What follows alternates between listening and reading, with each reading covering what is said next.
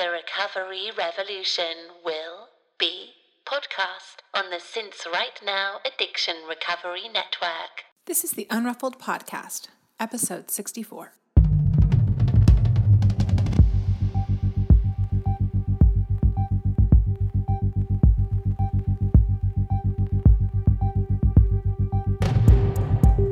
This is a podcast about recovery through creativity. We live an intentional life.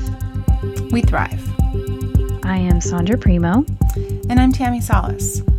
And we are the Unruffled.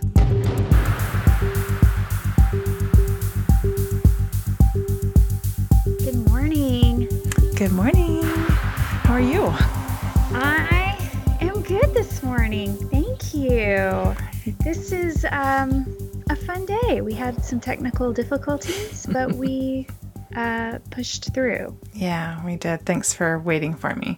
Living in a small town of 126 people and having like one guy control the button for the internet, it can be really a great thing when you can just go, get in touch with him right away. But if he's not around, it's problematic. It's so hilarious, just the visualization of that. I just picture one guy at a desk just piled with things, but then there's just this one like big red switch or something where he Valley Forge internet. The internet back on. Oh yeah. When I lived in Bodega Bay, it was the same way. It was like the internet was kept at a person's house. So when that person went on vacation, the company that had paid them to have the big router tower or whatever at their house, if they were on vacation, like you didn't have the internet. And this was about 15 years ago, so I know it was a while ago. Comcast finally came to town to Bodega Bay because they had 1,000 people, so they could have fast internet. But anyhow, not to bore our listeners with that, but I do live in the boonies, and it's great. But sometimes, I didn't realize how much I use. I mean, just in a span of an hour this morning, how much I needed the internet. I couldn't believe how many things I wanted to do, and I was like, nope, can't do any of that. So, time to dust off the fax machine. That's right. Well, I do love me a fax machine. So, yeah. And my rotary phone, I should have got that out and called you on that. Yeah, you should have. That's hilarious. Okay. So we are continuing on with our Sober Sisters Summer Series. Yes. As I've named it this morning. I like it. I like that. You like it? Mm-hmm. Yeah, I like it. I just threw that together. This is a slightly new format that we're trying on for the summer. You probably won't even notice that it's different, dear listener. But we are interviewing sober sisters, friends, that have created a new life in sobriety, because we just think these stories are the most inspiring. Mm-hmm. And today we have on our friend Jenn James, and I'm lucky enough to have Jenn right here in Austin, and you've met Jenn, Tammy. I know. You are lucky. You are lucky to have her. I'm lucky. I'm going to let you read a part of her little bio, which is really fun. Yeah. I got to meet Jenn at when you and I did a little meetup in Austin, a year and a half ago or so. So I was, so Jenn is a sober mom and also a wife, a cat and chicken mama, and she is thriving in Austin, Texas. She was born and raised in Salt Lake City, Utah, and absolutely loves and misses the mountains. She got sober on March 2nd, 2016 from alcohol, and her life has never been the same since. She's an artist by heart, which endears me to her greatly, and currently taking the She Recovers coaching training so that she can help other women find themselves again in sobriety and start living a life they truly desire. She does yoga, uses oils, crystals, tarot cards, journals, and paints to keep herself sane and balanced. She's a huge lover of music, books, nature, science, and current events. She eats a plant-based diet and loves how much better she feels and clearer she thinks since removing meat and dairy. We are Jenn and I swap a lot of stories around this. And she loves all things color, powered by coffee, kombucha, and Le Croix, which is... Yeah, that's the sober gal's drink, right? Yeah. One of them. Well, welcome, Jenn. Yeah. We're so happy to have you. Good morning, girls. Thank you. It's an honor to be here with you. Did you like us talking about you? Like when you could hear us? Like, was that weird? Was that weird? Yeah. Yes, it is. You get a little gun shy when you hear these things, but removing myself, I'm like, wow, that person they're talking about sounds pretty damn cool. Yeah. Pretty awesome, right? Right. Yeah. No. Yeah. It's good. Yeah. Oh, well, thanks for coming on. I know we just saw you. I saw you last weekend. Was that last weekend? Weekend before? I'm losing all the days when I was in Austin for the women's circle, and I was so happy. You were like radiating that weekend. Oh. You just were radiant. That whole experience was just a vibration on a whole other plane. Anything that you feel self-doubt or self-conscious about walking into a situation like that, it's completely erased by the love and the empowerment and the support and the meaning and the divine. And it's just, man, that connection that we had. I think we were all radiating and vibrating. It was just amazing. So yes, what a beautiful experience. Yeah. Isn't it cool? Even though, even there were a lot of women that a lot of us didn't know, we still connect at the same place. And that's what I love so much about these gatherings. Oh, yeah. It was, I think I overused this word, but there's no other way to explain. It was magical. Yeah. I mean, and it's like a time warp. I don't feel like we were there for 5 hours. It was just like a minute, and then boom, it's over. And you're just heartbroken because I didn't want to let go of you guys. I wanted to still hold you and talk about all those inappropriate things. And We did a little of that. We did just a little of it, just to keep it real. Well, yeah. It was fun. Can you tell our listeners how we met? And you may have to remind me a little bit. Okay. Yes. Okay. I'll remind you while I remind the listeners. Okay. So I was new to the sober world and kind of, tested my waters on social media, and was on Instagram, and somehow, through the circle, started to follow you, and you had posted that you were going to do a meetup at a coffee shop here. I had yet to meet anybody sober in Austin in real life. I had yet for myself to go be sober and to meet anybody because I was still so fresh. And you were hosting like a little meetup. And so I just put on my little brave pants and felt like I was going on a first date, a blind date. And Totally. Right. It's so awkward. It's like, hey, do you want to hang out? Cool. Right.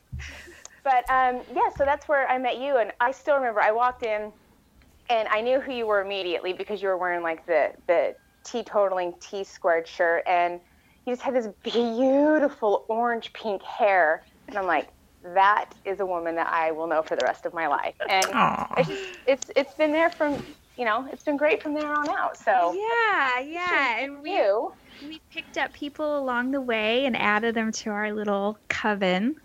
Mm-hmm. Perfect. Yeah. I love that. Well, it's pretty like we've been talking about lately, and I think we're going to get into it more in a future episode, but just the building of the thing, it has to start somewhere, right? And just doing a meetup, even if it was only 2 people, right? That was a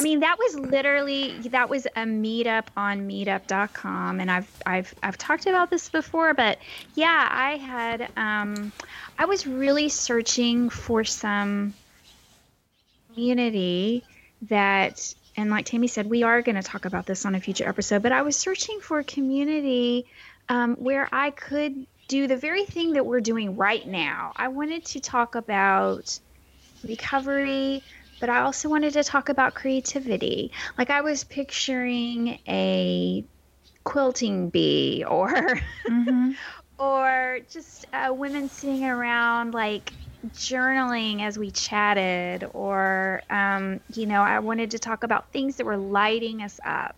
Mm-hmm. And I didn't know how to make that happen. So I just started at the first place I could think of, which was meetup.com. And it kind of worked. I met some people. I met you, Jen, and right.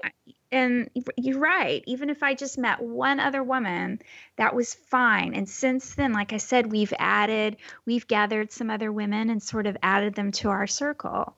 And I love you guys. It was a complete success, in my opinion, because everything that you described too was what I pictured. Women sitting around with colors of any sort in front of them via pens or fabric or paper or ribbon, or just our colorful stories and words that we were giving to each other, and drinking coffee and tea and just connecting on such a genuine level, because we all had something in common underneath it all. And it was just, and look where we are now. You guys have, you have a podcast, and you're doing these women's circles. I'm talking to you. I mean, this is just, to me, that's the success of it right there. So I think it was very well done. Right. And it just, too, we are so instant. We're such an instant gratification, society. Yeah. Even those of us who didn't grow up with the internet, that are like our generation, we still have taken this on. And, some things take time, and we aren't patient, but they happen. The universe, it unfolds. And if you just keep, your eye on that prize, it happens eventually. Were you super nervous the first time to go to the meetup? I'm asking this because I do want our listeners. We have listeners that haven't met people in real life, or haven't found their coven, or haven't created, their group. So how did you feel, and what made you still do it anyway? Oh my God. I was so nervous. And I don't think it helped that at my job, I worked until 4 a.m. that morning, and then went home and got a couple hours of sleep. Oh. And so here I am, just this, newly sober person in a social world with a couple hours of sleep under me. And I was so nervous because I was so afraid I was going to say the wrong thing, or I wasn't going to fit in, or I wasn't sober enough, or I wasn't cool enough, or I didn't know everyone, the people that they were talking about, and the names and the accounts and the private groups. And I was a wreck, but I went because this was the life that I chose, and I was determined to stay this way. And I needed that connection. And so I even remember driving home from it, and of course, little sleep, a huge coffee, so my insides are just shaking and rattling, and I'm going over everything I said, like, oh, that was so dumb, that was stupid, these people are going to think, blah, blah, blah. And I sent Sandra a text and thanked her for having me. I kind of let her know my insecurities, and you were so sweet, Sandra. You sent me something back in regards to, we've all felt like this. You are perfect. It was so great to see. I know what that feels like, and you are loved. I mean, it was just like, oh, like this letdown, like, oh, reassurance. I'm okay. I belong here. So, I was nervous as hell. But it was fun. But when I met you, you didn't seem nervous at all because you'd done it before, right? So it's like, I guess what I want to like emphasize for people who are listening to this going like, I don't have anybody in real life. Like, it is a little nerve-wracking the first time. But do it once. Just do it. Because it gets easier. Because if you're longing for connection, like we always say, nothing changes if nothing changes. You have to make that very first move. And once you do it one time, it just gets easier every time. Because then you're like, oh, I didn't die. They didn't chase me worst Right. And what's the worst thing that's going to happen? You're going to meet some people that don't care for you. Big deal. And you're no worse off than where you started. But that never happens. Because this community of women, I mean, I think the nice thing about this like this sober community is that it has removed all stereotypes, all biases, all cattiness, all cliques. I have never been part of something where women hold other women up.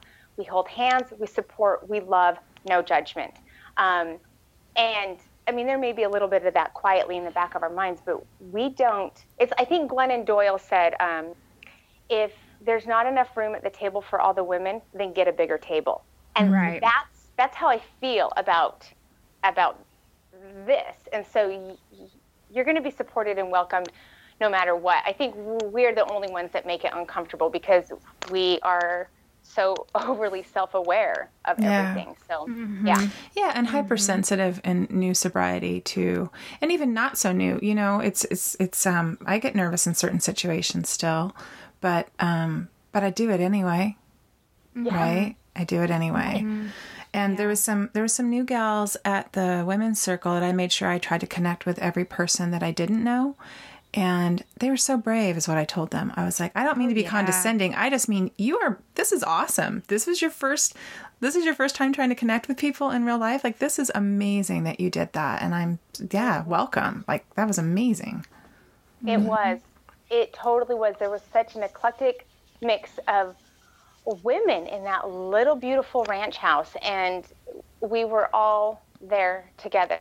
And you're right. I mean, that's not just like a little get-together meeting. I mean, you're kind of in some vulnerable positions, doing yoga if you're not comfortable, closing your eyes and chanting out loud. That's a control thing for me. I mean, that's hard as it is. And so to have all of that and these people trying that for the very first time, I mean, they are so much braver than I ever would have been. So hats off to them. I completely agree with you, Tammy. They were so brave. They were great. Yeah. Oh. All right. Well, Jenn, why don't we backtrack a little bit, and why don't you tell our listeners how you came to the decision to quit drinking or, removing alcohol permanently from your life? Okay. Well, I'll backtrack a little further from that. I called myself like a social drinker, right? For probably 18 years. It was social. I was very social, come to find out, because I drank quite a bit. But it wasn't, in my opinion, ever an issue, in my 20s or my early 30s. But hindsight, it was. I was in a previous marriage. He was an alcoholic. So I kind of saw the signs. I was on the other side of the fence. And so I was in Al-Anon. He was in AA. It was so fresh right there. I didn't drink for a couple of years thinking that I could, influence him. Yeah. Right. That doesn't happen. And then I became a mom, which kind of flipped my world upside down and inside out. So my drinking kind of got a lot heavier after that point. And I think that that's a story that a lot of people there's a lot of shame and guilt for me with that also. I think I'm glad my daughter was so young that she's not going to remember any of that. But I always look back and think, she deserved a lot better. Because I was surviving. I mean, I felt like I was raising her by myself. Eventually I was, because we divorced. And my drinking just kind of amped up. After I divorced him, it's almost like I felt this sense of freedom, because I was able to remove that negative connotation that alcohol had with me being married to an alcoholic. And so I was making up for lost time. There were nights that I didn't have my daughter because, we were divorced with the custody. So I was just having fun, finding myself. And that kind of started to get a little out of hand. And then I ended up I'm up in Utah this whole time. And during this process, I reconnected with my now he's my common-law husband. He was down in Austin. We'd known each other for 20 years. Our paths crossed again. And so I ended up moving down here, and we have a beautiful home, beautiful life together. I've got a stepson. I have my daughter. But moving to Texas, it's like the storm just blew up with alcohol. I was away from everybody, my family, my friends. I am in a new environment. I don't like my job. I'm dealing with my husband's ex-wife. I'm a stepmom. Nobody talks about how hard this stuff is. It's like this taboo thing, but I'm here to talk about it because it's so hard. And my, and I went from Utah, where drinking is, you can only do it Monday through Friday, 9 to 5. The alcohol's only 3%. You can never find a liquor store anywhere, to coming down here, I can buy wine in Target. I mean, my world couldn't get any better. And so I can go to Whole Foods and get a glass of wine and shop at the same time and not be looked at. I can have my kid with me and, drink. And so, wow, yeah. I mean, I fell into that as like, oh my gosh, this is glorious. And so, justified my drinking like nobody's business, because I'm homesick, or I don't like my job, or I'm new here, I deserve this, and was just drinking and drinking and drinking more. I started hiding the amount of alcohol that I was drinking. I still don't know why that never was a flag to me, that was an issue, but I think that shows just how far I had fallen. So wait, I'm going to interrupt. So why? Yeah. What made you want to hide it? Like, what was anything around that you can identify? Sure, because okay, so my husband now down here, he's what we call a normie, right? He could maybe have one drink a week, if that, no big deal. I was drinking a bottle of wine a day, if not more. Now, he was smart enough to know to never really, I shouldn't say smart enough because that maybe sounds negative. He knew that if he was really try to push like the alcohol issue with me, that the defiant, stubborn person in me would tell him to, go take a hike. But he would say to me, how often is too often? How much is too much? When was the last time you didn't have a drink? And I would flip it on him so fast. I left my family for you. I'm down here for you. Just bullshit like that. Sorry, I don't think I said. And so I didn't want him to really know, because it was the one thing that I had left in my life that was still familiar to me. The same bottle of wine up in Utah I could get down here, and it was my friend. And so I would always have half a bottle of the wine sitting on my counter, like next to my microwave, my favorite bottle. I'd come home from work at about 4. I would drink the rest of that. I would take that glass bottle outside, put it in the recycle, come in, open up the same bottle of the same brand, drink it down to the halfway mark. So now I've drank a whole bottle, put it by the microwave. Then my husband would come home and I'd be like, hey guys, I'm just starting. Oh yeah, I haven't just drank a bottle of wine, clear. I mean, and he never measured, he didn't track, he didn't CSI me like I would do him if I ever felt I needed to. So, yeah. And then, and then on the nights that we had my stepson, I would take 2 to 3 shots of vodka before he'd come home. And I wasn't a hard liquor drinker. And I just needed to check out. So towards the end, I mean, I was either hungover or drunk. There was no in between with me. My world had no color at all. I was drinking, right when I got home from work. I never drink before work or at work. I can say that much, but big deal. But PTA meetings, I put wine in my coffee mug and go there. And I'm so stupid. Like, I didn't think that they would know. I'm sure they could smell me a mile away. Go to the grocery store, I had to have a glass of wine. Go for a walk around the neighborhood, I had to have a glass of wine. I mean, it had just become, I couldn't do anything without it, because I was, I don't know. And towards the end, I was so exhausted all the time. Like, life had no meaning. Life had no color. There was no purpose anymore. Plus, you're just physically exhausted.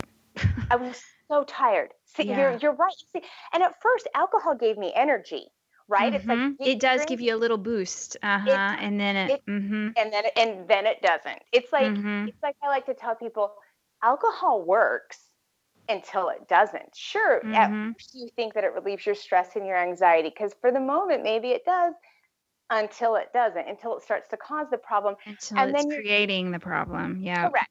You're just in the vicious cycle of you need it, it's what causes it, it's what remedies it, and you're just back and forth. And so, yeah, I had been down here for probably a year and a half, and I finally realized that I forgot what it was like to feel happy. And the sad thing is that I had such a wonderful childhood. I was so happy. So I knew what it was like to feel genuine, pure happiness in just your day-to-day life without a substance. And I really missed that. And so I decided that it was time for me to do this. I had reached out to my husband, wrote him an email saying we need to have a conversation. I still have that email. It was from back in 2016. I wrote down a list of my fears of what I was so afraid of happening if I got sober. I wrote down a list of all the things that I wanted to have happen if a world was perfect and I got sober. And I wanted to make it my choice. I didn't want sobriety to be a consequence because of a DUI or because of an ultimatum from my husband or, having the state say I had to quit. I wanted that real egotistical part of me wanted it to be my choice. And so March 2nd, 2016 was the last day of my relationship with wine. And that's where the real story begins, technically, for all of us out here. So, yeah, long story short, there you go, ladies. No. Well, and I want to put a point in just a couple of things. Like, I find it interesting part of your story that your ex was the one with the problem, and you were going to Al-Anon. And I can see that whole feeling of othering, like, well, that's what a problem looks like. That's what a problem looks like with alcohol. And clearly I don't have one.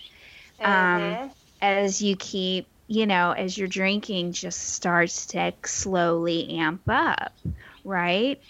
And then, then you probably, knew in your heart of hearts that it had become now a problem for you. But denial is just such a thing, and it also doesn't help that you add your resentments to that, like, I deserve this, and don't you tell me what to do, and it just continues to fuel it, all the while alcohol is taking a greater physical grasp on you. Totally. Well, and like they say, alcohol is like the only disease out there that manipulates and tricks our brain into trying to convince us that we're not sick. Right. And so, I've heard this before, you have diabetes, your brain isn't saying you're not sick. You have cancer, your brain isn't saying you don't need chemo, you're fine. With this, it's like you can go a day or two, oh, you're fine, you don't have a problem, you haven't gotten a DUI, you don't have a problem. But we do, and so you're totally right with what you're saying. Yeah. And the other pin I wanted to point out is the whole drinking and first time mothering. It is, and the availability of it and the celebration of it does not do first time moms any sort of service whatsoever. Nope. It's lonely, it's boring at times. You feel like you're trying to desperately hang on to your old identity, and alcohol feels like that's a part, that's a part of it. Or it's like the the biggest symbol of your old life Correct. that you try to desperately grasp onto. I know that was the case for me, and you just see it over and over. Oh, it's so sad. And those little babies, they don't care if you're hungover. So no, right. Damn it. Right. No, they You know what I mean? didn't. Right. Damn it. And you're right. It is so celebrated. Some of the things that I did, it just makes me sick to think about because, my daughter was born in June. We're up in Utah. They're pleasant summers. I was off for the summer, and later on in the fall, and my girlfriends would come over at noon, and we'd start pouring our wine, and and I remember one day, this is just such a haunting memory to me. It had been one of those long afternoons, well into the evening, and I wake up the next morning. Of course, I'm just hungover. I've got this little child, and I am getting her out of her crib, and then I see her change of clothes on the floor. And it's this darling little, onesie or little two-piece, I'm sure Carter's something or other, and there's red wine spilled on it. And I'm looking at this like, what? And then I thought, oh my God, this was real cute yesterday when she's kind of looking all funny and sweet and reaching for the glass. And we're like, oh, let's see what her face does when she tastes it, and she reaches for it and we let her taste it and it dribbles down the front of her and everybody's laughing. Oh, like mother, like daughter, ha, ha, ha. It just, it makes me sick, and nothing like that ever even crossed any of our minds that was an issue. And so it was like staring me stained, tainted the next morning of like, this is what you're becoming. But that sure as hell didn't stop me for years, So, so much shame around that. Yeah, I'm sorry. Yeah, I get it.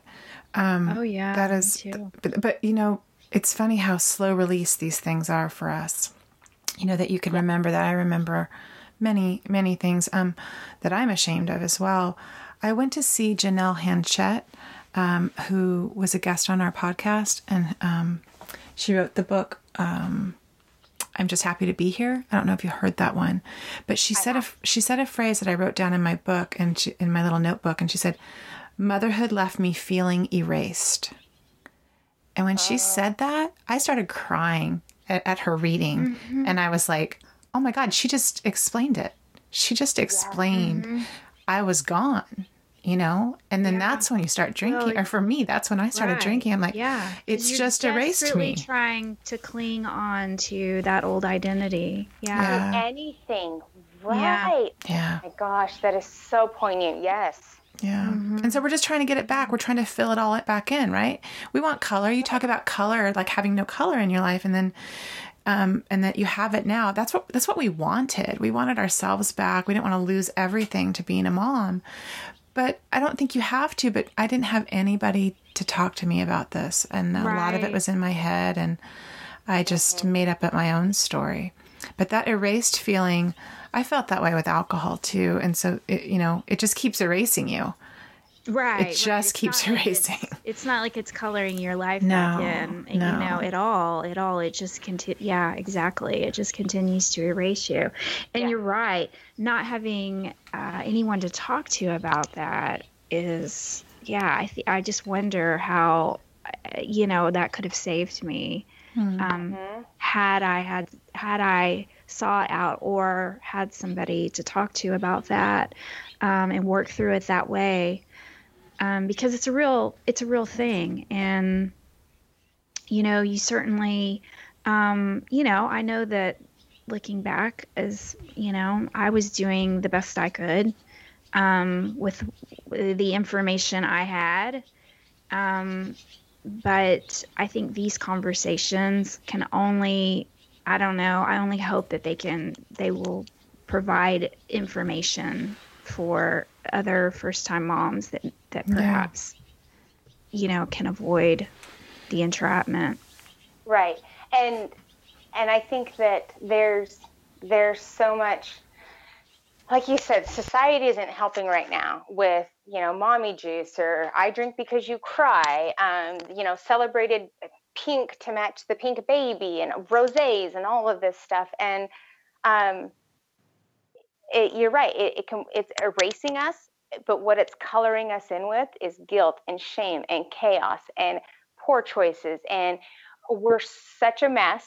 We're so alone. We're new parents. You're trying to still identify as, the little sexy wife that you were before you became a hormonal mom who's just a feeding machine for something, and still maintain an identity, keep a house clean, go to work. No wonder. No wonder this is what so many of us turned to. I don't blame these moms at all. It's so sad. Yeah. I wanted to, before, I didn't want to get off this topic, not the topic, but the question. So Jen, when you quit, right? So you're doing this, you're hanging out with the girls, you're having wine with babies and stuff but when you decided to quit, how old was your daughter, if you don't mind me asking? She was 5. 5. Okay. 5 okay. and a half. Yeah, 5. Uh-huh. So 5.5. You quit on March 2nd. That's your last day with alcohol. Yes. What do you reach to? What is your ideas? We asked Natalie last week about this, but what do you do on March 3rd?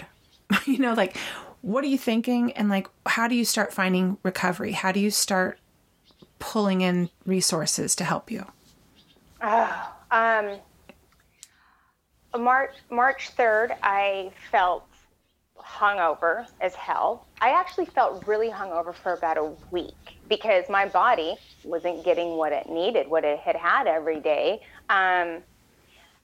So before I got sober, about a month and a half before I got sober, I wanted a resource. I wanted support that wasn't AA centric. And again, we all kind of say this little caveat. Not that there's anything wrong with AA. I knew that it wasn't going to work for me because I had worked that program for myself in Al-Anon, and I had attended many AA meetings with my husband. I knew that wasn't how my little spirit was going to recover. So I, alternative ways to sobriety, boom, hipsobriety.com. Who is this girl? Oh my gosh. She talks like me. She swears like me. She thinks like me. She's a revolutionist. Her favorite word's the F word. Let's do this. I can connect. And she made it this is this is good. Who is she? That's who Holly Whitaker, queen here. We all know who this is. I want to make sure our listeners know. Oh, yes, I'm sure they do. And then instantly, boom, home podcast, Laura McCowan. Okay, these women were my lifeline at the beginning. And so every day that went past March 2nd, I'm a real goal numbers type of person. I want the tick marks. My to-do list, it's so satisfying to mark something off the to-do list. I actually put stuff on my to-do list that I've already done just so I can mark it off because I feel more accomplished. I think you're among your sisters right here. And if it's a really nice pen while I'm doing it, that's orgasmic almost. Right. I'll just cross off all day long. And so knowing that I had done one day, okay, one day. Oh my gosh, that's one day. Now 2 days. Okay, 3 days. Back, I used to run marathons before I became a mom. And so timing, I would 1 mile versus this time versus this lap versus this speed integral. Everything was a mile marker, time marker. I kind of put that same thought process into my days of sobriety. And, after you have a week down, I remember seeing a quote, and I actually painted it up and I hung it in my bedroom, bathroom area that said, I didn't come this far to only come this far. And I didn't ever want to go back to day one again. And again, not that there's anything wrong with that, because some people, I don't think that you're failing if you ever have to go back to day one, because you can't negate the huge steps that you took to get there. But for me, I loved seeing that number get a little bit bigger every single day. And so home podcast was huge. And then, Instagram. At this point, I wasn't on Facebook. And so just finding the support and the empowerment and these positive sayings of these other women that were like me out there that I could relate to, I didn't feel alone. Physically, sure, I was alone in this house with nobody that I knew in Texas, but I was recovering with a bunch of other women out there that were telling their truths. And so that was strong enough for me at that point. I want to highlight one thing, because I just know this about you, Jenn. You weren't very social media connected at all, right? Oh, no. Yeah. So you you figured out that you could connect there, and you got over that. I think you told me you had fear of technology or something, but you got over that. It's like disdain of technology. I still am so foreign to Facebook. It's like this evil necessary that I've had to join, but I still don't. I'm so lost on Facebook that I don't even get on it. But Instagram, that's my jam. I know how to use that. But you're right. I've been so anti-technology. To me, it's like it's ruining our ways of communication. Kids aren't growing up like they should. Blah blah blah. And I'm thinking, well, let's call the kettle black here. The people that are the closest to me, I've never even met in freaking real life. But I know them through technology, so, cut off my nose to spite my face. That's exactly what I did. So, yeah. But again, it's just, that's just a good example of, maybe you have a story that I will never do this, but maybe that's something that you get to, these are things we get to explore in recovery. I think it's like, oh, maybe I could try that. Maybe that would be something for me. I just need to try it. Right. Oh, yeah. So many things that have come out of recovery for me now, which I'm sure we'll get on in a minute, that if you would have told me that I would have been doing this or living this way of life or saying these things or taking these steps a couple years ago, I would have been like, go bleep yourself. That's not me. But I'm taking these chances that I never, ever thought were me. Like Tammy says, there are these stories we tell ourselves. I love that.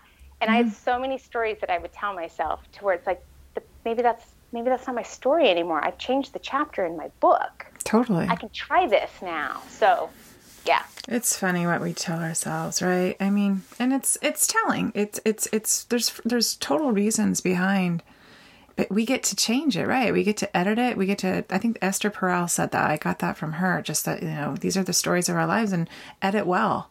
Whether that's people, alcohol, whatever you want to edit out, you can do that.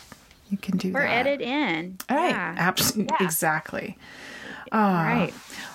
Well, we should probably get to some other things about what you've been doing, like creating since you, what's lighting you up now? What is filling the void that alcohol used to occupy? Like, what have you done with your sobriety that you feel most proud of now? Well, I have so many things. Well, one thing, we'll start simple here. I got my easel back out and I started painting again. I have always been an artist, loved art. My parents are artists. It's it's my heart. I bleed colors, and that part of me was completely numbed while I was drinking. And so I've reconnected with that again. I've got a little home office out back that's my art studio, my meditation studio. I do a lot of just that sort of stuff now. I write a lot more. I journal again, which is great. I wish I would journal more, because this is my one thing to listeners who maybe are new in their sobriety. I would encourage you to write everything that you're feeling, because I look back at some of the things I wrote and they're golden. It doesn't even feel like it's me that wrote it. I'm reading these words and I'm like, this is incredible. I wish I would have done more at the beginning to capture everything. So,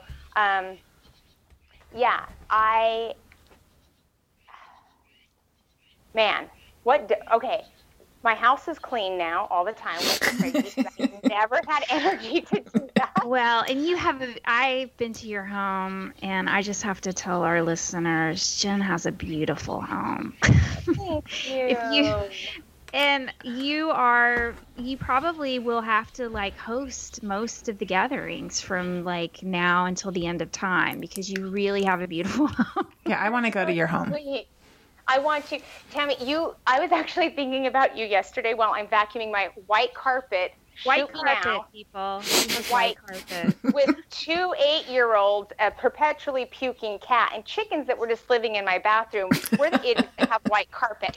But we bought the house with white carpet. When we can afford it, we'll change it. But I'm vacuuming yesterday, and it's so cathartic to me. But I'm noticing that I want the lines in the carpet to match up. And then after it was vacuumed, I didn't want to walk on my carpets because I didn't want the footprints. I'm like, okay, no, this is a little over the top. Like, you gotta chill out, Jenn. But that was my childhood. Okay. You just All right. Yeah, we had royal blue carpet, but yeah, that was my childhood. That's why I have zero carpet in my house, except for a rug. Yeah. Oh my gosh, I know.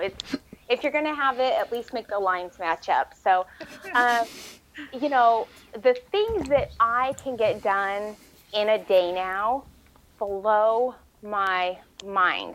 And I think that I thought that I was accomplished while I was drinking because I got by the bare minimum. But the stuff that I'm able to do in the yard, go to work, be a partner, mom, stepmom, custody, who's picking this kid up? Oh, we're dropping him off here.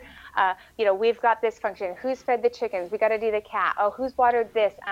Go to school. We got to do the groceries, cook the dinner, blah, blah, blah, blah. 17 things in a day, and I get them all done. And that, I don't think I realized what I wasn't getting done or being present when I was drinking. So that's a really big thing. Hey, Unruffled listeners, Tammy here. Just popping in mid-show to remind you about our Patreon fundraising campaign. If you like what you've been hearing, we're asking for a donation of just $1 per episode, $4 a month.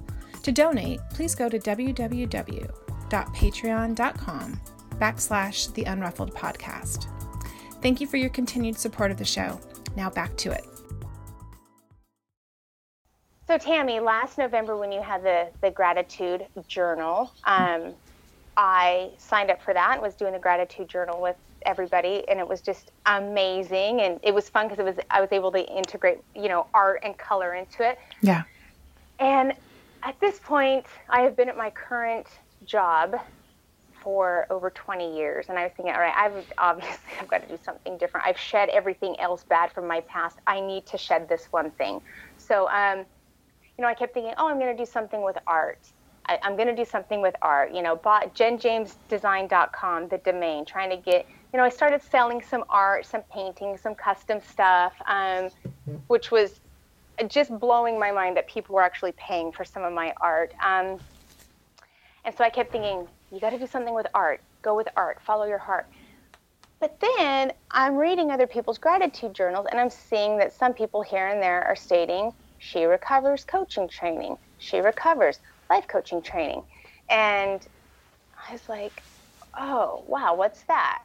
And reached out to a couple of these other sober sisters. And I kept, I do. And then I tell this story to myself, well, that's not me. I could never do anything like that.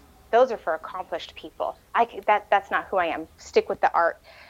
And then something else would come up, and it was like, coaching, She Recovers, boom. And it's like this internal compass in me just kept like swiveling way around back to this recovery coaching training. And the signs from the universe were so blatant that I thought, if I don't take a step in this direction, I'm going to get struck by lightning. And so made the connections, reached out, and I have since taken the She Recovers coaching training. It's a dual program. I've got the first part done, so I am a life coach, and I am doing the second training, which is more tailored to the She Recovers of the addiction, and I am a life coach for women in recovery now, and that just in itself you talk about these things that we never thought that we would do. I have a website now. I have clients now. I'm doing this. And so that's been huge. That fills up a lot of my time. The training, the connections, the phone calls, the ideas, the ideating, coming up with all of this stuff. And it's so exciting. It is so exciting. So you are like all lit up right now talking about this. I love really it. Are.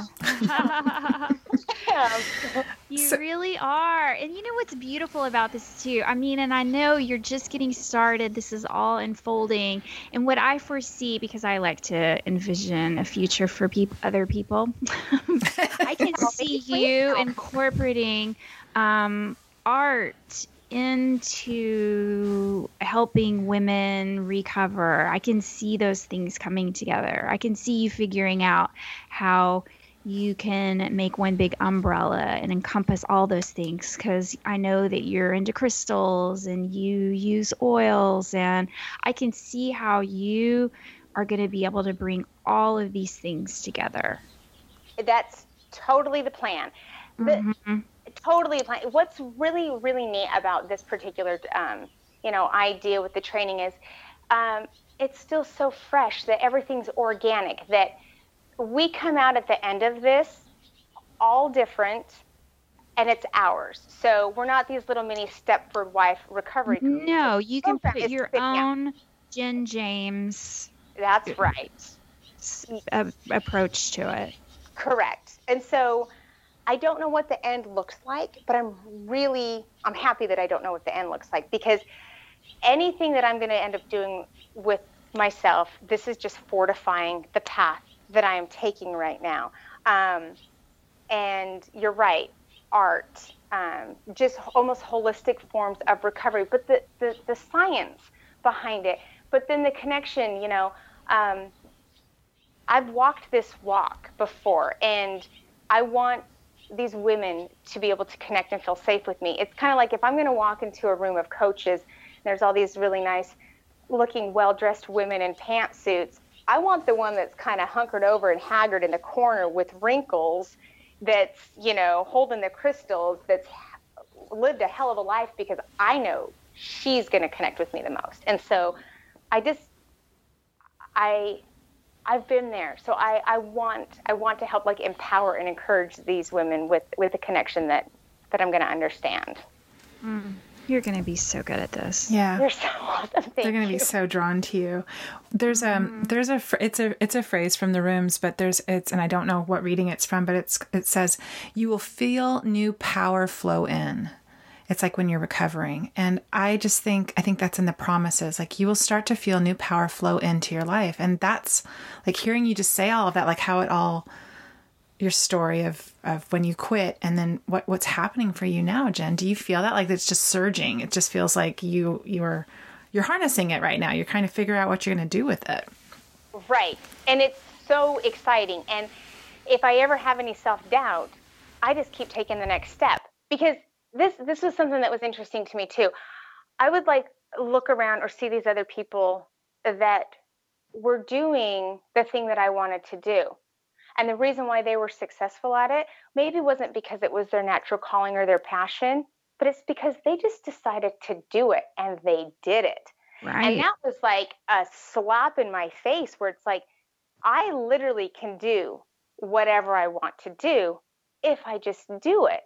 This just happens to be something I love. Connection. I love to talk. Obviously, I love to talk.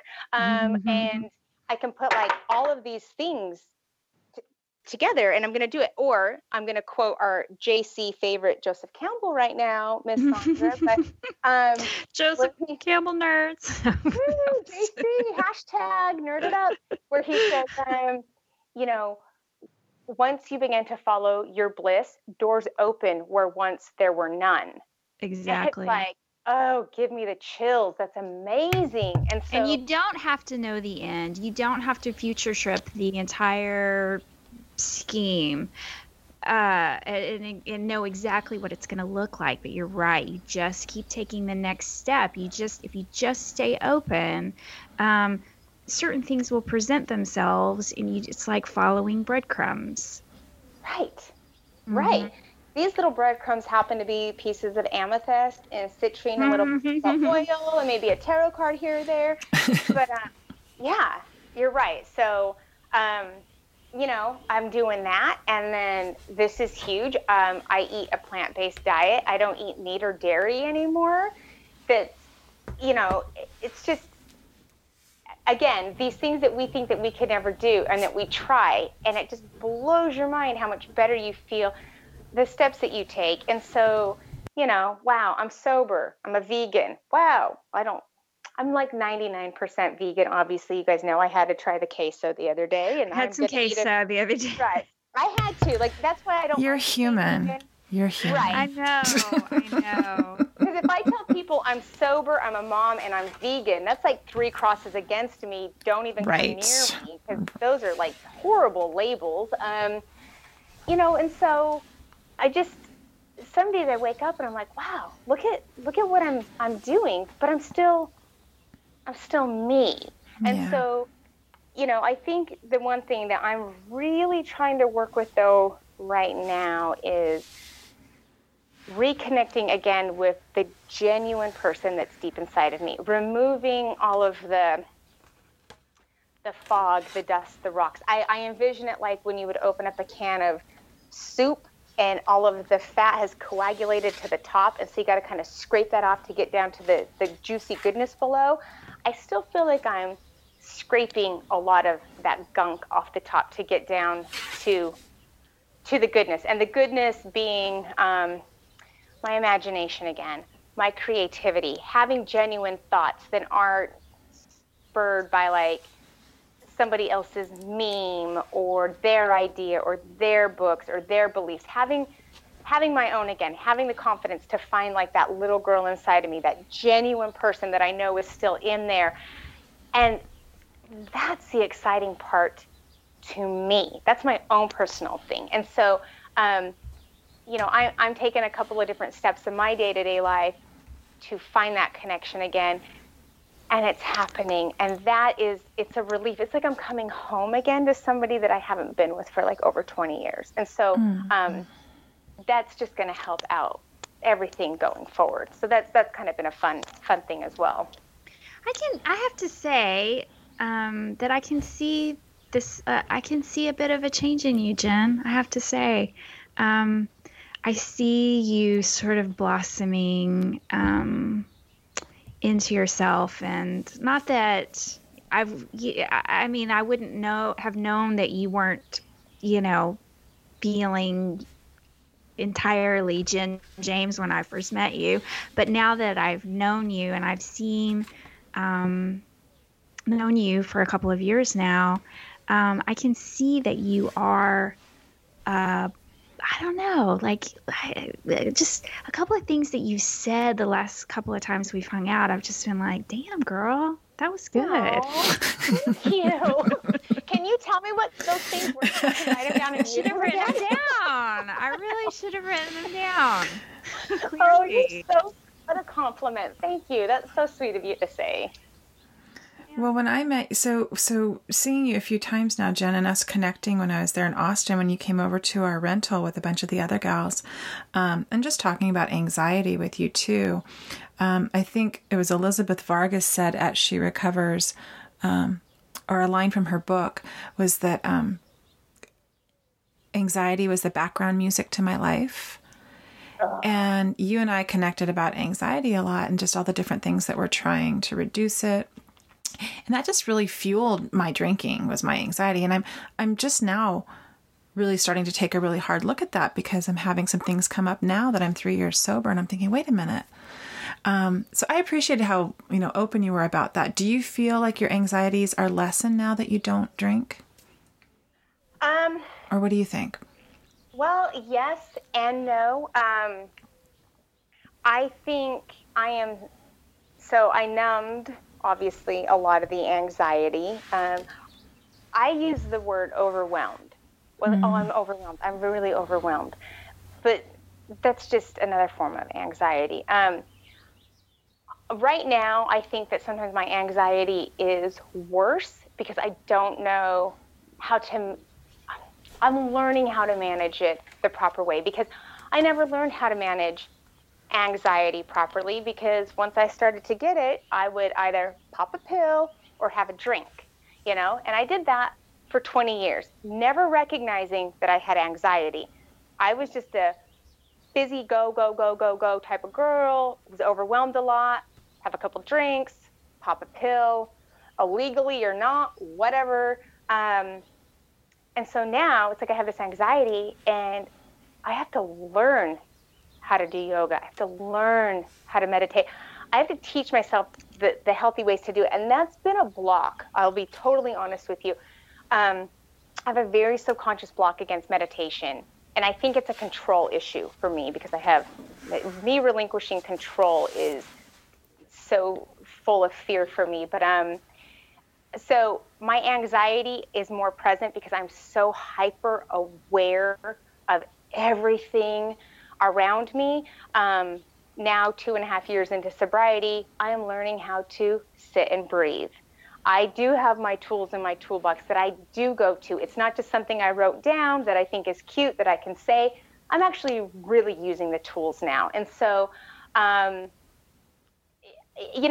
I'm still up in the air with it, because I think I'm just naturally busy, go, go, go. I have a really hard time relaxing. Mm-hmm. So I need to take inventory of my balances probably a little more often, and continue to take the steps to do things for myself. It's easy to tell everybody else how to cure their anxiety. I need to feed my own. Well, I feel like it's like removing alcohol was this first step, sure, and that helped. That helped, and it hurt too, because then you were feeling everything, right? Right. But I feel like this is kind of like Sandra and I have been talking too. Like, this is 3-year mark was kind of like this next level.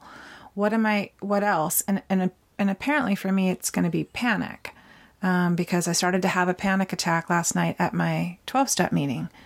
So this is the 4th incident in a month and a half, and I'm like, what is going on? And I am throwing the book at it, and I'm being open, which is kind of like when you quit drinking, right? You have to kind of be open to all of these different things. Like, I don't know about the woo. I'm learning about all the crystals and the moon cycles. And, I think there's a new moon today. I don't really know exactly what that means or what I'm supposed to do, but I'm going to put some malas out and some crystals out. I'm going to do whatever Natalie tells me. I'd say call Sasha and Natalie, those little queens. They're going to tell me what to do. Yes. But I wanted to touch on. I'm sorry, I went off on a tangent. The meditation part, because I'm investigating that now too in a more serious way, and it is the step that took me the longest when I did the 12 steps, step 11.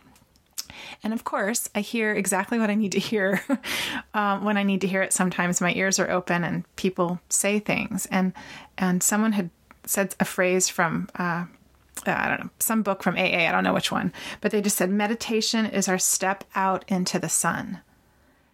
And that hit me in a way. Again, I write these things down, and I go back and I read them, and I write them, and I draw them. It's my invitation, kind of out into the sun is how I looked at it. And why I've not been receiving that invitation, and I've been shutting that down. So I think the meditation is key for me to quiet myself as well, Jenn, and that's going to be a process. Why do you think you're shutting it down? Okay, no one's telling me to do this, by the way, but I always think everybody's telling me what to do.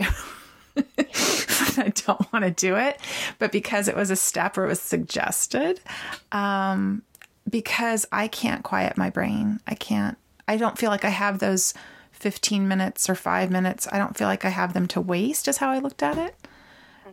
So I'm trying to make it a routine, because routines sit well with me. So I don't know. I think I don't even want to be quiet for that long, because I don't want to be with myself maybe that long. Right. Yeah. Well, see, and like you said, you don't have the time. Another level to that for me, this is so sick. I think it's selfish. Like, there's so much stuff that needs to be done. It's selfish for me to take this time to meditate, because what am I doing? I'm just sitting there. It's like I have all of these negative little labels and stereotypes that I'm sure, lead back to some part of my childhood somewhere. But I feel the same way. My brain can't get quiet.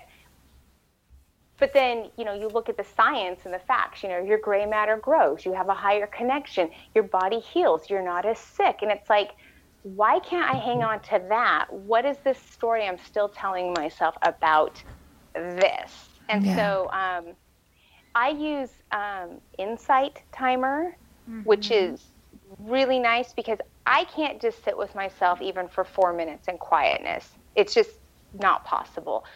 But if I have a guided meditation, it takes away the stress and the need to be perfect during the meditation, and I can just be with somebody else leading it. That's been very helpful. So I don't know if you've tried that avenue or not, but you're kind of handing the control over to somebody else, and maybe just do it for like 5 or 6 minutes, not a half an hour. That might really work well for you, Tammy, because then you're not giving up all of this time at the beginning.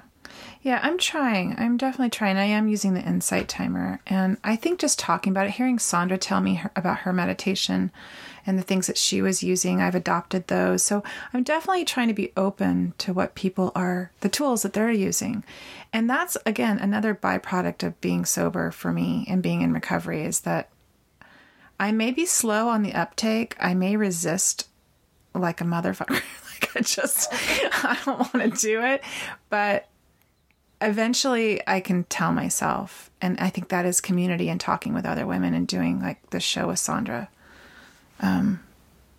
It's really helpful. It's really helpful. Well, and it's like,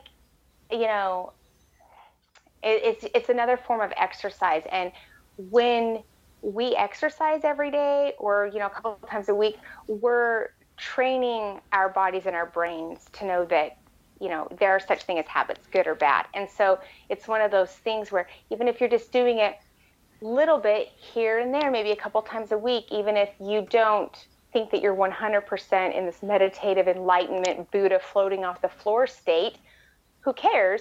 Because you're slowly letting your brain know that habits and actions do matter. And then I think it will just start to come to you naturally. Throwing the book at it. Yeah. Do it. Throw the book. All good things. The thing with meditation, it's like exercise too. It's like you can't wait for it to come light on your shoulder like a little bird. You actually just have to do it. It's just another one of those actions that you kind of have to take, even though it's a non-action action. But you have to sit your butt down and close your eyes and you're right. And even if it's only for just a few minutes. And then sometimes I think we just have to, I know that like for exercise too, I think it helps a lot of people if you just change your perspective about it. Like, oh, I'm not, if I think about it in a way that I have to do this in order to, I don't know, maintain a certain size or weight or something, then I'm going to resist it and not do it. But if I look at it as, I'm just, I don't know, creating more vibrancy in my life or, giving, move a muscle, change a mood kind of thing. If I change my perspective around it. And I think we can do the same thing with meditation sometimes too, if we change our perspective. I always liked it when I heard that a prayer is talking to God or the universe or higher power, and meditation is listening. I love that. Yeah. And so, that's just another little change of perspective around it. I like that. That's helpful. Yeah, that I think we can sort of trick ourselves into actually putting our butts down. Like, I'm just going to listen for 5 minds. Yeah, that's oh, go on. No. Tammy, go on. No, you're the guest, my dear. Okay. Well, and I think that takes a lot of pressure away from it too. If you say, I'm just going to sit down and just listen. I'm just going to listen. And if that's listening to the sounds around you, listening to your heartbeat, that's going to slowly tie into something. I read the neatest quote in a book 2 nights ago that I'm reading, and she said, it's Terry Tempest Williams. I'm reading a book called When Women Were Birds, and she said, perfection is a flaw disguised as control. Mm-hmm. And God, that just hit me. And so that's what this whole conversation reminds me of. I'm afraid to do because I'm afraid I'm not going to do it perfectly. Well, there's the control part, Yeah. so who cares? No one's watching us. You're at home. Sit down. It's what we're unlearning, though. I think I'm unlearning a lot of things in sobriety, and it's taken a while, and it's taking what it takes. But that's what's so beautiful about having these conversations, and I hope that that's what our listeners are getting. Like, they're not alone. We're all just chipping away at this thing. Just because me and Sandra have this podcast that my husband helps us get up on the internet, we don't have anything more figured out than anybody else, Oh, Right. no. Yeah. We're just saying, let's just chat about it. And that's why we're so excited this summer to talk to our friends, like, let's talk to our friends that we have connected with, and that can share a little bit more, and also what we've been attracted to, because what is it? Attraction, not promotion, right? Like there's women from all over that are doing all different things than what I'm doing for my recovery. And I'm just picking up a little bit from you today, Jen, and I picked up a little bit from Natalie last week, and I pick a lot up from Sandra, and that's what attracted me to her. And that's what I'm loving about this conversation and you sharing with us your journey, because someone is going to get a little nugget from it. I know I have. Yeah. Yeah, definitely. Definitely, Jen. Well, we are probably coming to the end of our show, where we would love for you, Jen, to tell our listeners 3 things in your sobriety or creativity toolbox that you use daily, weekly, monthly, to help you stay connected to your recovery. Awesome. Like I said pre-show, I've got so many of these things, but I'll kind of lump some of them all into one, and basically this is what I carry with me daily, always there for me if I'm at work and stressed out, if I'm driving stressed at home. I always have in my bag a couple of different oils, some crystals, and I pull a tarot card in the morning to start my day. And I always make sure I have some form of a yummy drink, whether that's a kombucha or coffee or tea. Tammy, I'm really considering giving up the caffeine after my conversation with you.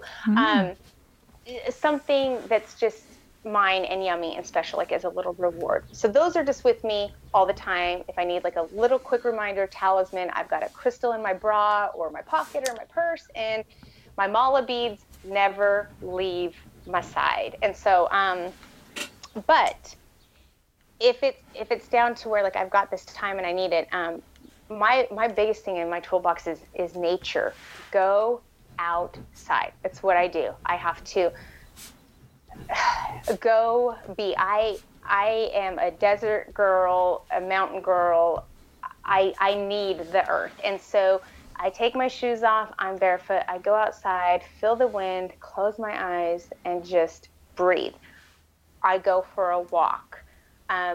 We always have a ladder up in the backyard. I get up on the roof, and I watch the clouds roll, the storm coming in, whatever. And so to me, I need that connection. Go outside and look for the moon, touch a star with your heart, anything. Just nature is my one connection that brings me back to like my organic roots.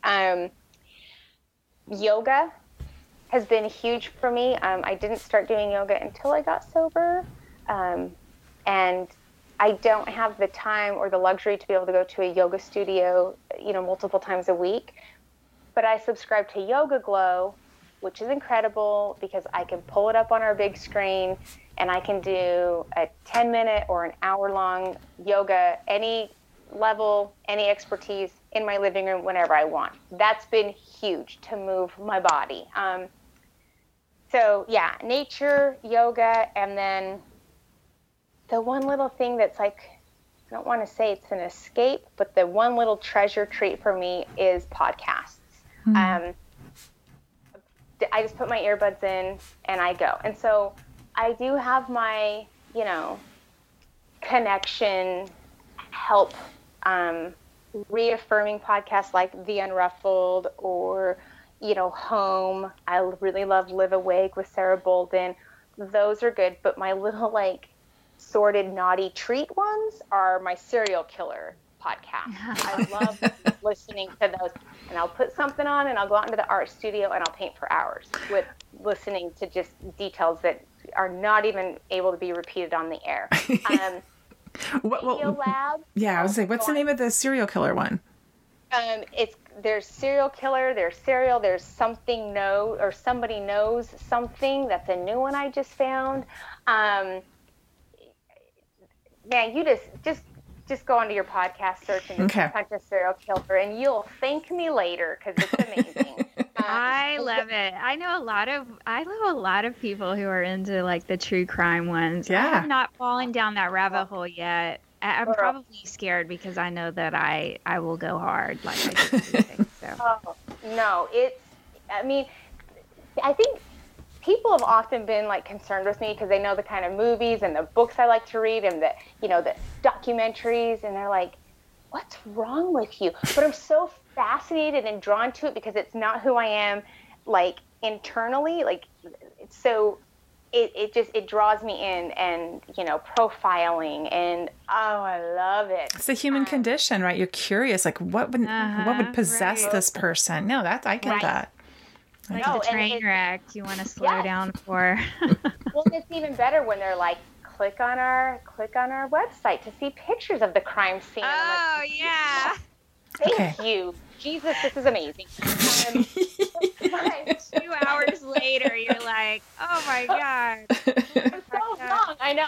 As I'm like, hey, would you like me to be your life coach? I'll lead you in healthy ways. As I'm like looking at like pictures of something that's disgusting. But it just shows how well-rounded I am. That's right. No, but, and probably one of my most favorite podcasts is called Radio Lab. Yeah. And it's out of, God, it's amazing. So it's the science junk nerd in me. I love it. So, those are just my little, they're treats. They're just for me. I don't have the podcast blaring in the house. It's in my earbuds. It's just for me. It's a little teeny escape since I don't numb out anymore.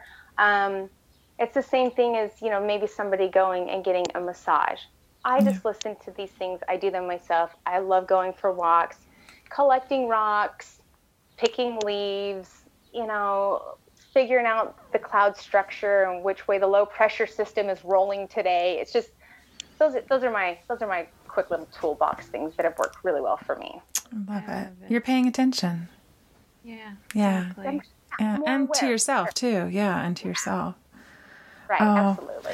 Do you have anything you want to promote or anything on the show to let people know how they could work with you or get in touch with you?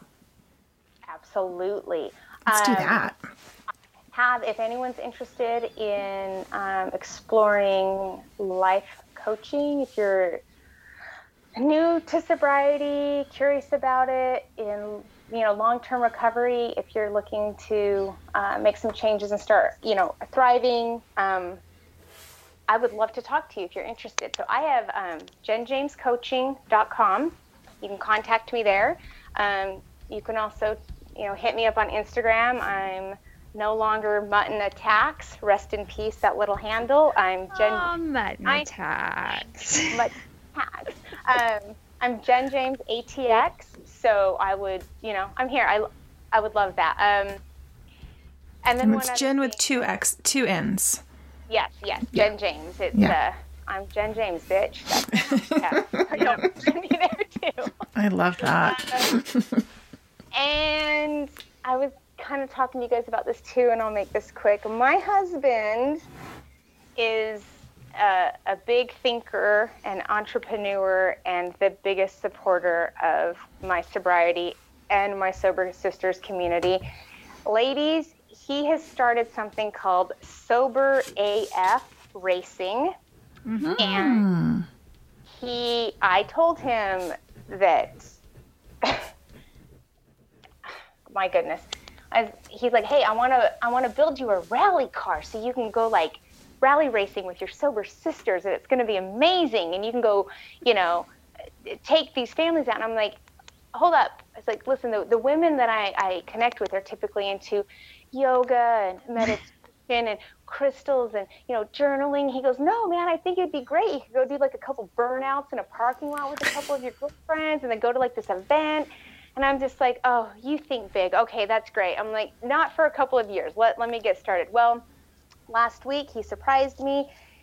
He bought and modified and refurbished an old school Subaru, and I am the official owner of a rally cross car, my friends. What the heck is a rally cross car? Wait, is it done? Now, I heard the idea about a month ago, but is it finished? Yes, Sandra. And I don't know, am I supposed to be pissed off or really excited here? Oh my God, I can't wait to see this. Okay. This little shit known as my husband went to Mexico for a quote vendor work contact supply thing with his company. He works for Cobb Tuning, which is they modify, design, develop parts for cars. I'm not even doing it justice. I really don't know what he does there, but he's living his dream job. He's a little kid at heart. So he went to Mexico and he bought an old Subaru, no kidding, that it's the exact year, make, model, and color of the very first Subaru I ever bought. So he's smart because he's pulling on my emotional heartstrings here because I loved that car. And he drove it home. I had no idea. I thought he was flying home from Mexico. I knew nothing. For 2.5 months, he's had it at his shop. He's had a crew of 28 guys working on this thing. They've replaced the engine. It's got a modified exhaust system. It's got rims, anything and everything. I don't know the first thing about a car except for it makes me go from point A to point B. So he tells me all of this stuff that's been done to it. I just have to appreciate it because I don't understand it. But this thing, when it starts, my house shakes. It is so loud, you guys.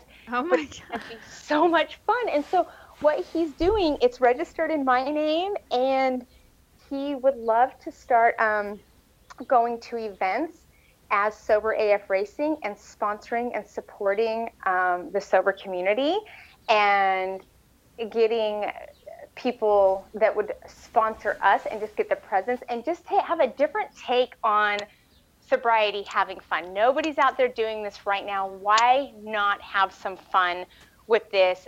Go to events, do things where families and friends can be involved, and it's something totally different. You want the adrenaline rush. Let's do it. Amazing. I don't know why I have goosebumps the whole time you're talking because I don't know what that means.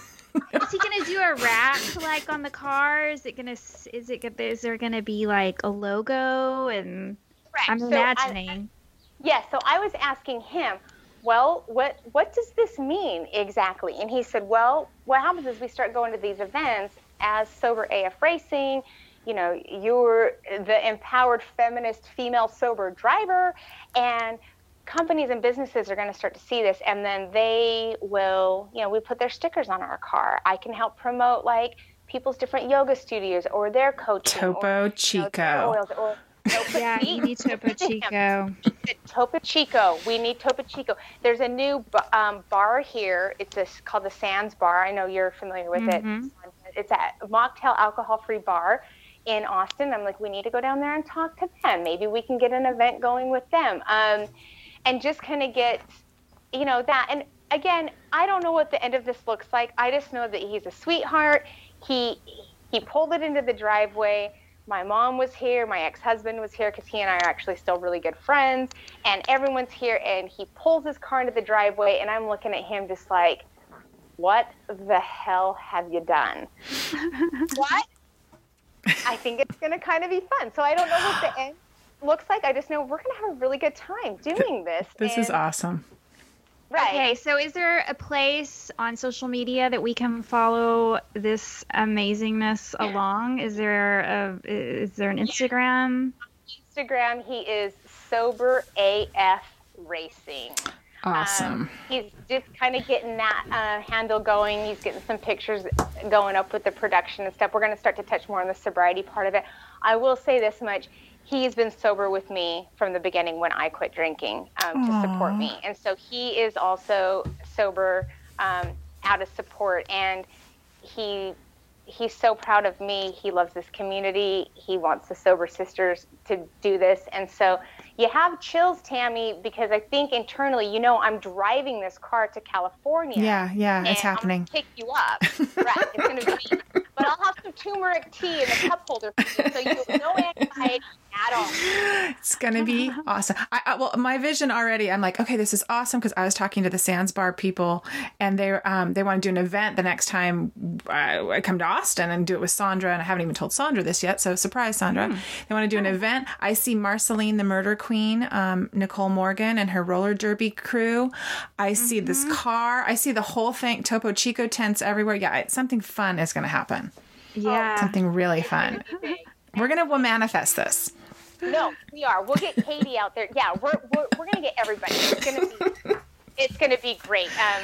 And my helmet, I'm letting y'all know right now, is going to be the red sparkly color, kind of like Dorothy's shoes from Oz. That will be my helmet, because it will be colorful, and I'm going to be a little fire driver. So yeah, you are. This is amazing. Okay, this is like, thank you for the surprise. I know. So, yeah, JennJamesCoaching.com or Sober AF Racing, whichever you're interested in. I love it. I'm like smiling so big right now. It's like my face hurts. I've been smiling this whole time you've been talking. I'm like, this is fantastic. Oh, see this? These are the things. These are the things. You can't even know. You can't even know what your life would be like, right? Like you can't even. It's gonna be bigger and better than you ever imagined. Right. Yeah. I know. It's exciting, and I mean, I'll just we'll pull all this together at the end. Not to be cheesy, but you guys, none of this would have happened if I wouldn't have gotten sober. Yeah. No way. So that's not cheesy. That's beautiful. Yeah. It's the truth, and there is so much beauty in the truth now, and so yeah, it's we really have one shot at this on this little beautiful blue and green planet. Let's make it significant and just have fun. And so, that's kind of the point of it going forward. Is sobriety continues to just morph and change for me. Every year, what was important isn't, and all of these great things are kind of blossoming. And I think it's just time to have fun and be happy. And like Sandra said, do the world a favor and let's start loving ourselves again. That just is beautiful. So, thanks, Sandra, for that too. Jenn, thank you so much for coming on here, and thanks for just being you and shining your light. I mean, this is amazing. This is amazing. Thank you. And thank you. People want to read more about Jenn. Again, your website or to get in touch with you about coaching is JennJamesCoaching.com, the Sober AF Racing on Instagram. And I interviewed Jenn. I had the lovely honor of interviewing you for my Ray of Light interview series. You're number 39, and that's on my website. So you can learn more about her there. But thank you so much, Jenn. This has been an absolute delight. It's been a blast. Jenn. Yeah, you guys. You're both so inspiring. So it was such a pleasure for me and an honor for me to be here with you guys this morning. So thank you. Welcome. Bye, my friend. Hugs. Bye. All right. Have a good day, girls. You too.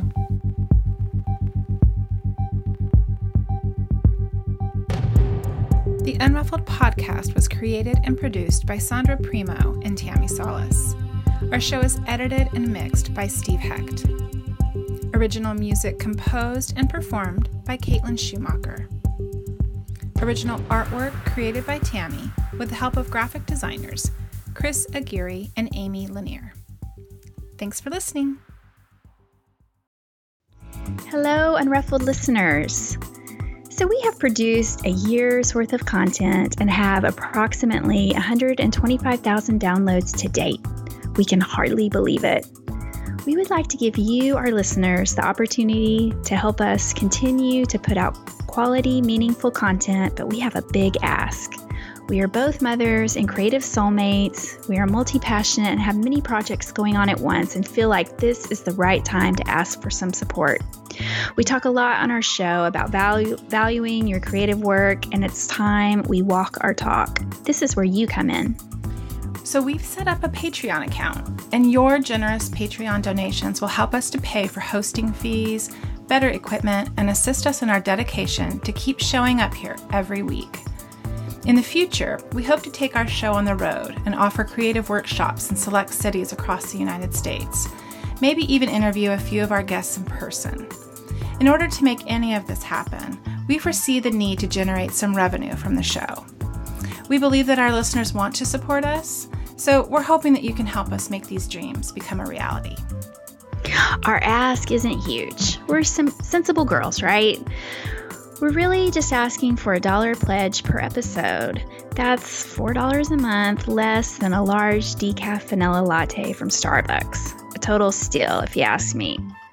We'd love to offer some perks in the future, but first we need to get this campaign off the ground. We can circle back and check with you all later in the year to see what, if any, perks sound good to you. And we're just so grateful for our listeners, and we hope that we continue to earn your support. You can find our campaign on patreon.com/The Unruffled Podcast. Thanks, guys.